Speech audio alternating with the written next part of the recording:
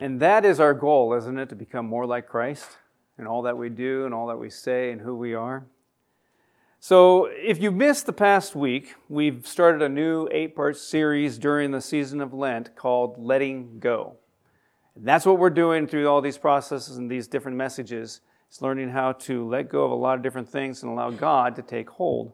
And as a reminder, Lent is a time for us to assess ourselves and make some adjustments. It's a time for us to recalibrate to God's way of living and loving other people and loving God. And the purpose of repentance and reflection is not to lay ourselves under condemnation, but to offer ourselves up for salvation. The following verse in John 3:17 is basically our guide. God did not send His Son to condemn the world, but to save the world through Him. So today, we're going to see that overcoming temptation is possible in our lives as we become rewired by Christ. Did you ever feel like your hardwiring is a little messed up? Something isn't quite right? Jody was experiencing that with our computer back there. I'm wondering what in the world is going on back here. Maybe she even prayed, Jesus, rewire this thing. But we all struggle. We all worry. We try to change and get better, and sometimes we get so frustrated at our lack of progress. Sometimes we might wonder, what is wrong with me? Why do I make the decisions why do I say the things why do I do the things I do? And sometimes you feel a little messed up. Remember that God does not condemn you. He actually came to save you. He sees your mess, and it doesn't scare Him. He understands, and He enters into our lives to save us, not condemn us. It's important to remember that.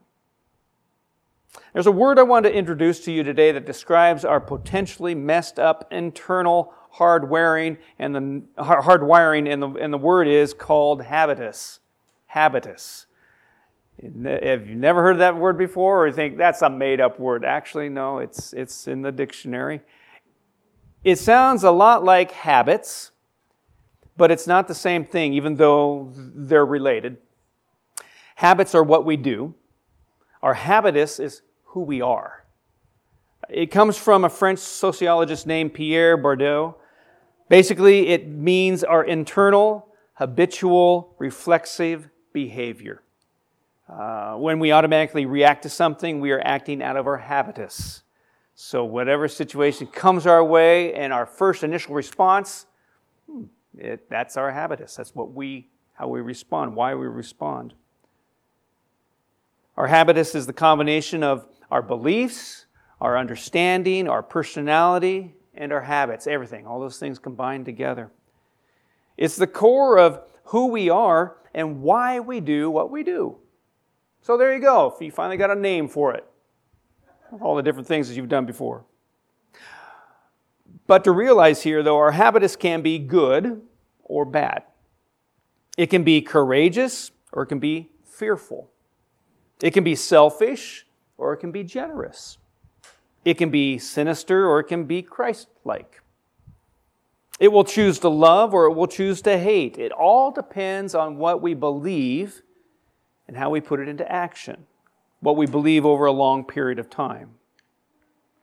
A gentleman by the name of Alan Creeder, an American Mennonite historian, writes about the early church.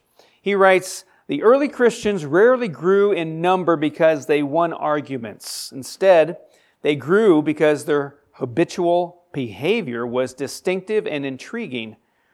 Their habitus enabled them to address the common and terrible problems that ordinary people faced in ways that offered hope.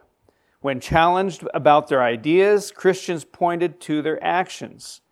They believed that their habitus, their embodied behavior, was eloquent. Their behavior said what they believed, and the sources indicate that it was their habitus more than their ideas that appealed to the majority of the non-Christians who came to join them." So isn't that true? Isn't that true? It's basically their actions spoke louder than their words. And that's true for us today.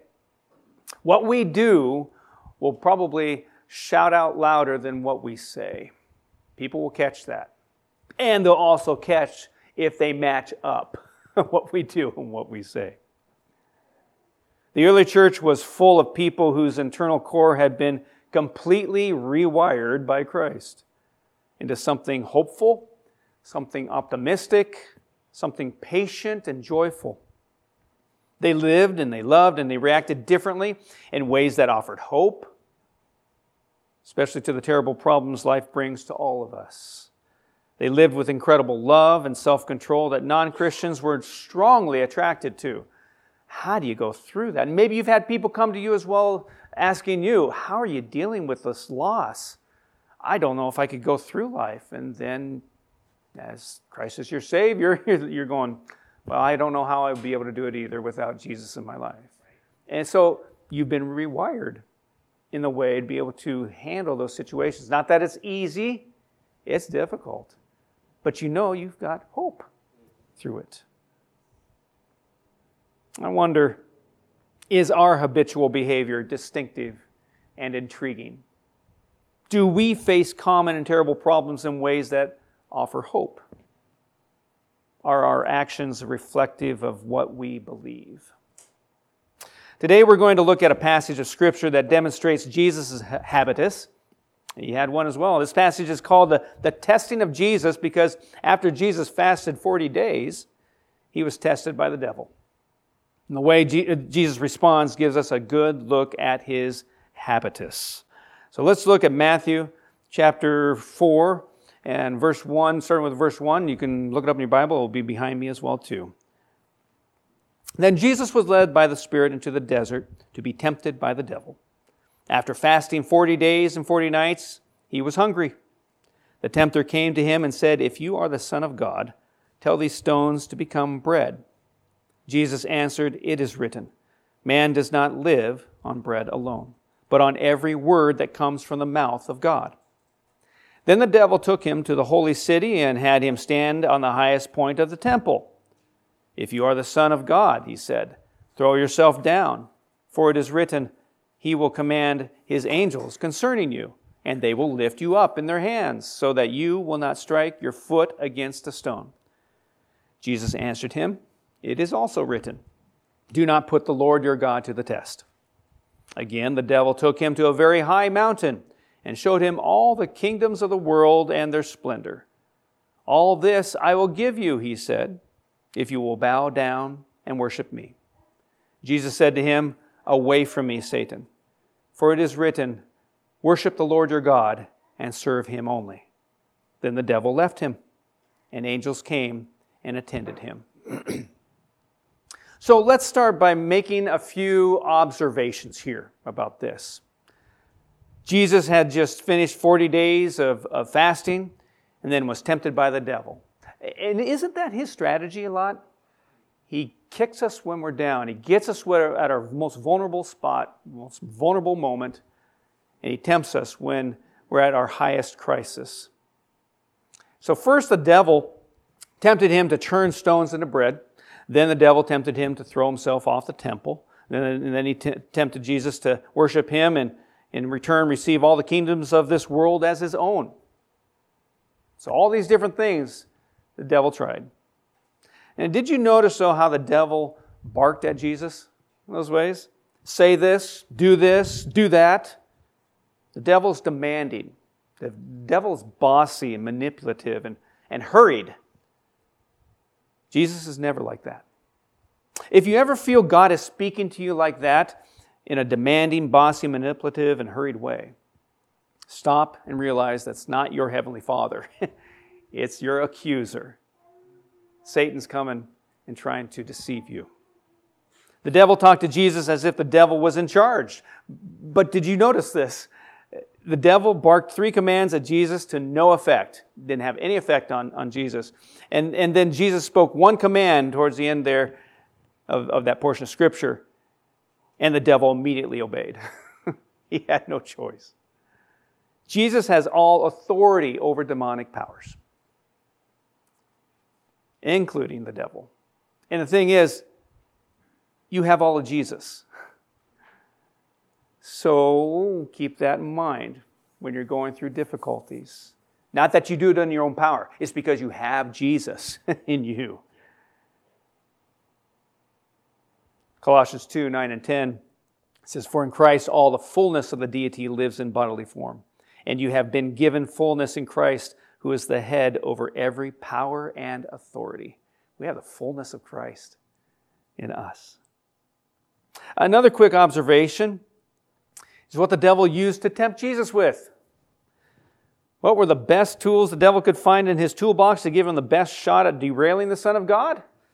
Well, the devil tempted Jesus with lots of food, turned these stones into bread. He tempted Jesus with safety and security. Throw yourself down and you will not strike your foot against a stone. And the devil tempted Jesus with wealth and with power. All this I will give you if you. The best tools the devil came up with were comfort, security, wealth, and power. And Jesus rejects them all. And what does that tell us about the priorities of God? Comfort, security, wealth, and power are the exact same temptations the devil uses to derail us. You want to feel comfortable? You want to have security? You want to be wealthy? You want to have power? Those are all things that we kind of clamor after every now and then. And the devil knows it. And they can easily become idols in our life. But not because our desires are too strong, but because they are too weak. God has much greater things in store for us than just comfort and security and wealth and power. Those are things of this world that will fade away. We are people who want more. We long for love. We long for justice. We long for peace and purpose and joy. Those are the better things. C.S. Lewis said this. He said, "It would seem that our Lord finds our desires not too strong, but too weak. We are half-hearted creatures, fooling about with drink and sex and ambition, when infinite joy is offered to us like an ignorant child who wants to go on making mud pies in a slum because he cannot imagine what is meant by the offer of a vacation at the beach. We are far too easily pleased." It is so true. So how did Jesus respond? The devil tempted Jesus 3 times with the most powerful ammo he had at his disposal, and each time Jesus held strong and overcame the challenge. So let's look at Jesus' habitus here, his internal reflexive behavior. So Jesus responded each time with Scripture, with relational trust in the Father, and with self-control. These 3 qualities are part of the internal wiring of Jesus. The human part, we recognize He's fully human and He's fully God. The human part of Him that can also become part of our internal wiring as well. So Jesus responded with Scripture 3 times. 3 times the devil tempted Jesus, and 3 times Jesus responded with Scripture. Jesus didn't have a pocket Bible or an iPhone, of course, so these verses were planted deeply and firmly in his heart and his mind. Jesus answered, "It is written, man shall not live on bread alone, but on every word that comes from the mouth of God. It is also written, do not put the Lord your God to the test. For it is written, worship the Lord your God and serve Him only." Scripture. That should be a key for us as well, too. That if Satan's coming our way and wanting to tempt us with whatever it is, we should have Scripture on our minds and our hearts ready to defend against devil's schemes. When we routinely read and reflect on Scripture, it becomes part of who we are. And here's the neat thing about it. When we suddenly find ourselves in a tempting situation, the Holy Spirit brings those important verses to our minds and to our hearts in order to strengthen us and encourage us. Scripture gives a voice to the Holy Spirit in our heart and our mind. So learn it, read it, memorize it. It's a good tool against the devil's schemes. Because the devil deceives. He did that with Adam and Eve. He deceived Eve, saying, this is what God said, right? And he twisted it. Better believe that he'll twist Scripture a little bit too to make it sound kind of right. And if you've got Scripture memorized and you're living God's Word and reflecting on Scripture, you'll know, hey, wait a second, that's not right. That's a little different. It's a little different. So you'll be on guard.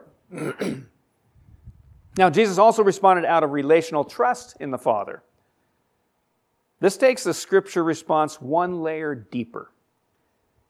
See, Jesus responded with Scripture, but beneath those verses was a relational trust in the Father that the Scriptures point to. Jesus didn't have a relationship with the Bible. He had a relationship with the God of the Bible. The Bible exists to point us to a living God, a loving Father. Relational trust is faith in the person of God and trust in His character.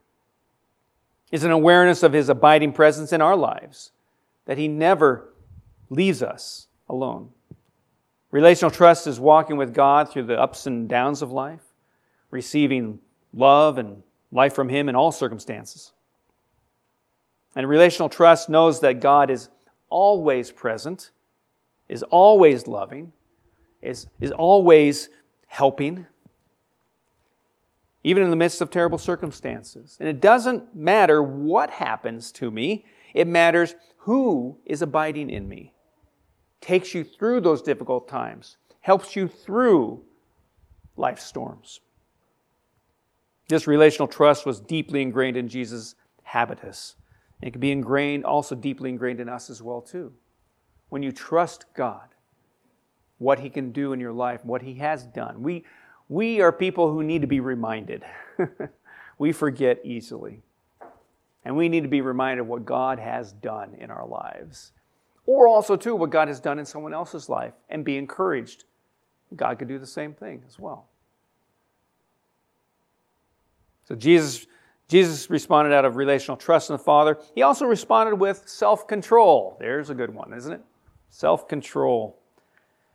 Jesus' habitus, his reflexive response to the devil, was also one of self-control. Now, most of us feel we lack self-control, or at least we lack a large amount of self-control. But I want you to know that self-control is something we can all grow in. It can be part of our core response. So, if you have some trouble with self-control, maybe these things might help you grow in that way. There are 4 ways you can grow in self-control. One of them is to understand your identity in Christ. Who you are in Christ. It affects your activity. We often fail because we don't remember who we are, and more importantly, whose we are. Paul writes, and those who belong to Christ Jesus have crucified the flesh with its passions and desires. So it's significant in Galatians 5:24, that verse, that crucified is in the past tense. See, Paul is saying your old life of giving in to sin regularly is gone. That's not who you are anymore. You're now in Christ. You're a new creation. And even though crucified is in the past tense, it has present implications as well. While our old self is gone, we must continually be putting indwelling sin to death, making sure that Satan does not get a foothold in your life. Remembering your identity in Christ is the fuel that will help you to kill sin. Another way to grow in self-control is to keep in step with the Spirit. Keep in step with the Spirit. I'm convinced more than ever of the need for the power of the Holy Spirit in the Christian life.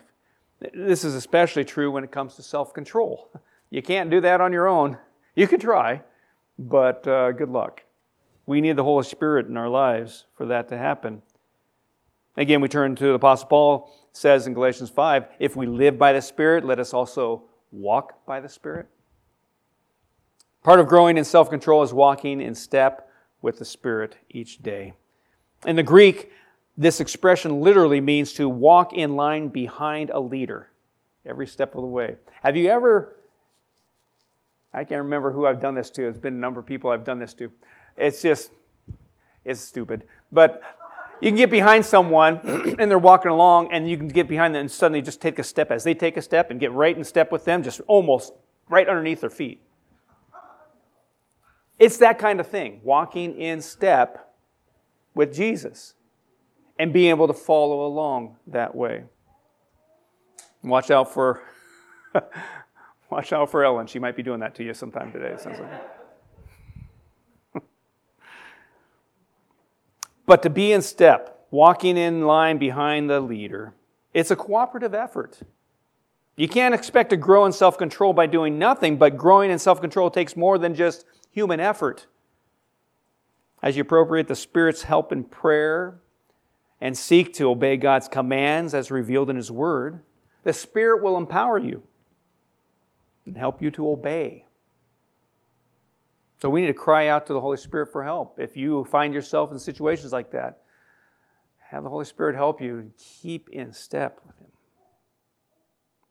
Another area, or another way we can grow in self-control, remember the right things. Remember the right things. There's a lot of things out there that we can be reminded of and we don't need to be reminded of. Someone once said, when tempted to sin, remember, obedience is joy. Remember that? When temptation comes, we must remember that obedience is joy. But we also must remember the other side of things, that sin brings misery. And potentially, it can ruin our lives, as well as lives around us as well. When you're tempted to sin, you need to talk to yourself. Remind yourself. You mean out loud. Preach the gospel to yourself. Remind yourself of the negative effects of sin. How it can distort your walk with God and how it affects others around you. Don't listen to those urges and impulses alone. Give yourself the truth. Remind yourself of the truth. And the best way to give yourself truth is to recall Scripture. One portion of Scripture that speaks of thinking on the right things is found in Philippians 4:8. It's the filter Scripture for right thinking. Philippians 4:8. Mark it down. Finally, brothers, whatever is true, whatever is noble, whatever is right, whatever is pure, whatever is lovely, whatever is admirable. If anything is excellent or praiseworthy, think about such things. That's where our mind should be. So when we do that, we have a shift then, presenting truth in our minds and reminding us what we should be thinking of. And then finally, one last thing about growing in self-control. Get satisfied in Jesus. Really? Just get satisfied in Jesus. John Piper says this about that. A quote from him, he says, I know of no other way to triumph over sin long-term than to gain a distaste for it because of a superior satisfaction in God. I love God so much, I don't even care about this other stuff. I don't want to hurt my relationship with God because I love Him so much. I don't want to fall into sin.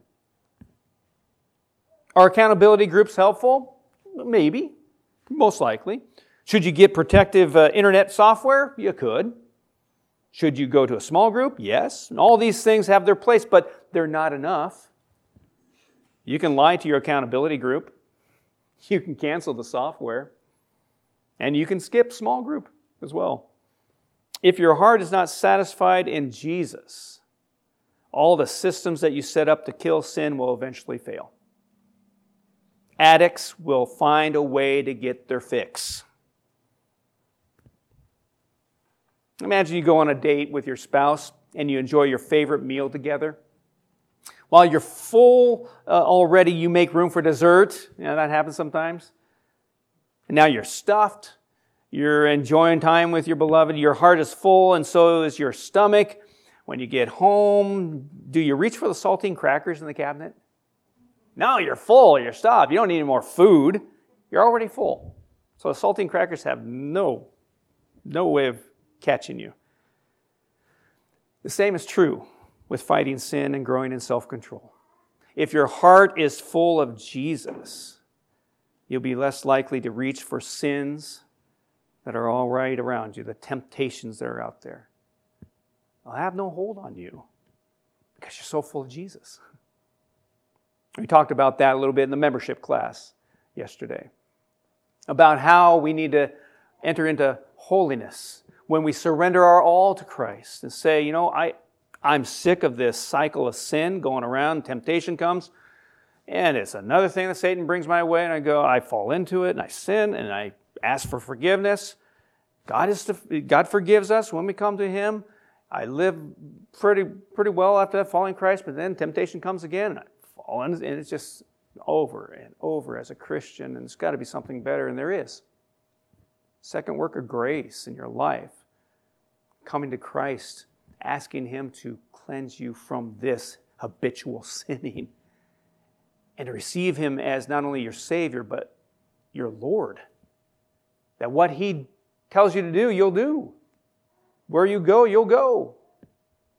And you love Him so much that none of these things will ever have a hold on you. Temptations will still come. Satan's going to try. He'll do his best in trying to get you falling flat on your face. But the thing is, when we love God so much, when we're full of Jesus so much, there's no room for any of that stuff. It doesn't appeal to you. And let me share one other thing. Something practical for you maybe to put down and growing in self-control. It's called the 10-10-10 rule. The 10-10-10 rule. Something practical for you to use. Found this in my readings. An idea to help you grow in self-control, especially when you're facing a test or temptation, of course.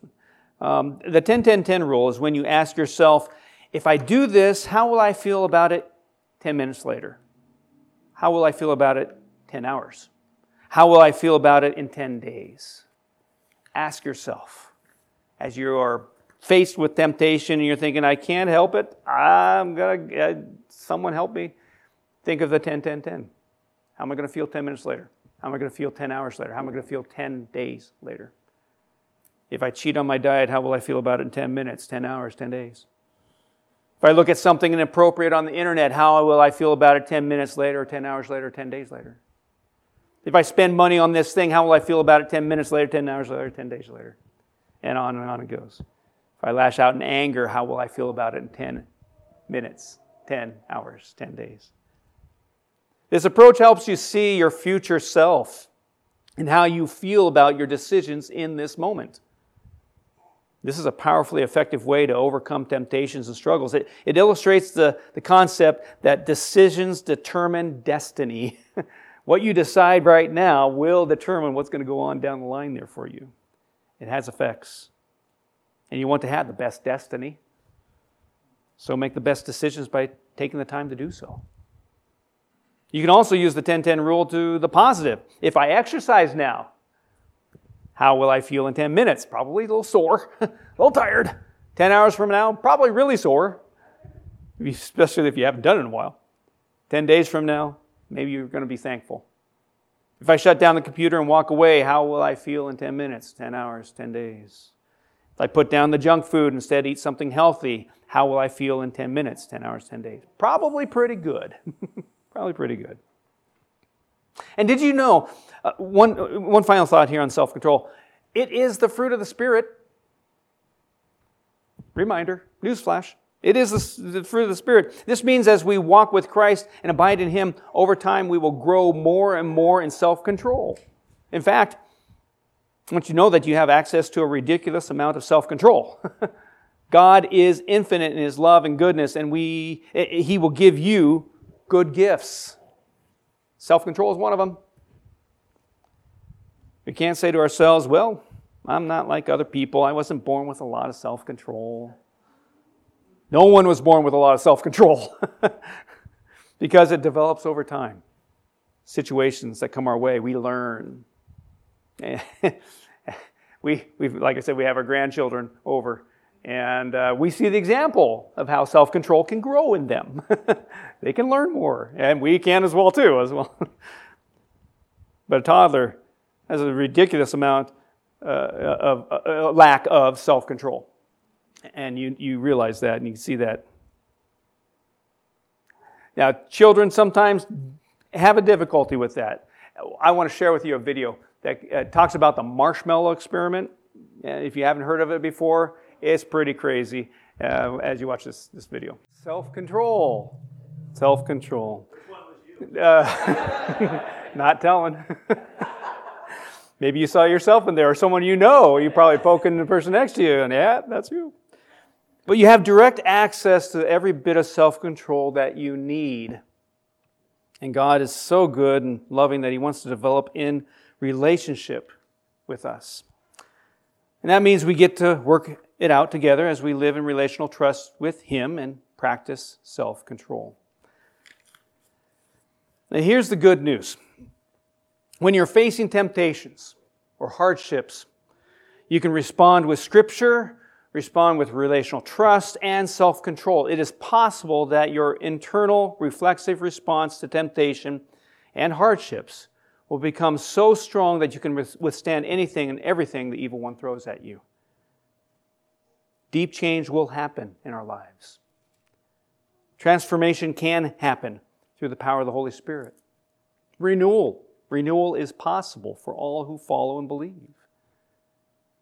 Jesus can and will rewire our core as we wash our minds with Scripture, we live in relational trust with the Father, and we grow in self-control. Our lives will be distinctive, they'll be intriguing as we overcome common hardships and temptations in a way that gives hope to others around us. So the question for you today, you need a little hardwiring going on, rewiring in your life? Because Jesus is able to do that, able to fix us up and prepare us. We just need to submit our lives to Him in such a way. Let's pray. Lord Jesus, we thank You for this time together, and thank You, Lord, for speaking to each one of us. And Lord, if there's someone here today that this message has kind of hit right where it needed to hit, I pray that we would respond in obedience. That maybe, Holy Spirit, You're tapping on our shoulder, saying, you need this. You need to work on these things, and I can help. The way, Lord, that we need to do that is just to submit ourselves to You, opening ourselves up, allowing You to take control. So, Lord, I pray that You'd meet with each one here today,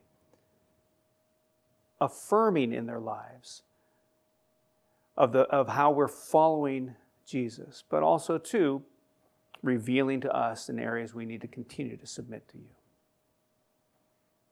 Thank You, Lord, for Your message today. Thank You for the cute example of the kids, but it just helps us remember self-control is a key thing in our lives.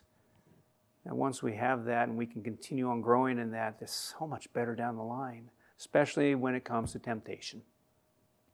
So, Lord, help us to follow after You and how You avoided those temptations the devil threw your way. When the devil comes after us and tempting us in our lives, pray that we would use the same strategy and techniques and tools that You've used. Help us, Lord, to put this into practice and to guard against the devil's schemes. There is so much at stake if we fall into temptation. So I pray, Lord, that You'd keep us strong. And through this week specifically, give us opportunities to put self-control into practice, to grow in that and in our relationship with You. Thank You, Jesus. We love You so much. In Your name we pray. Amen.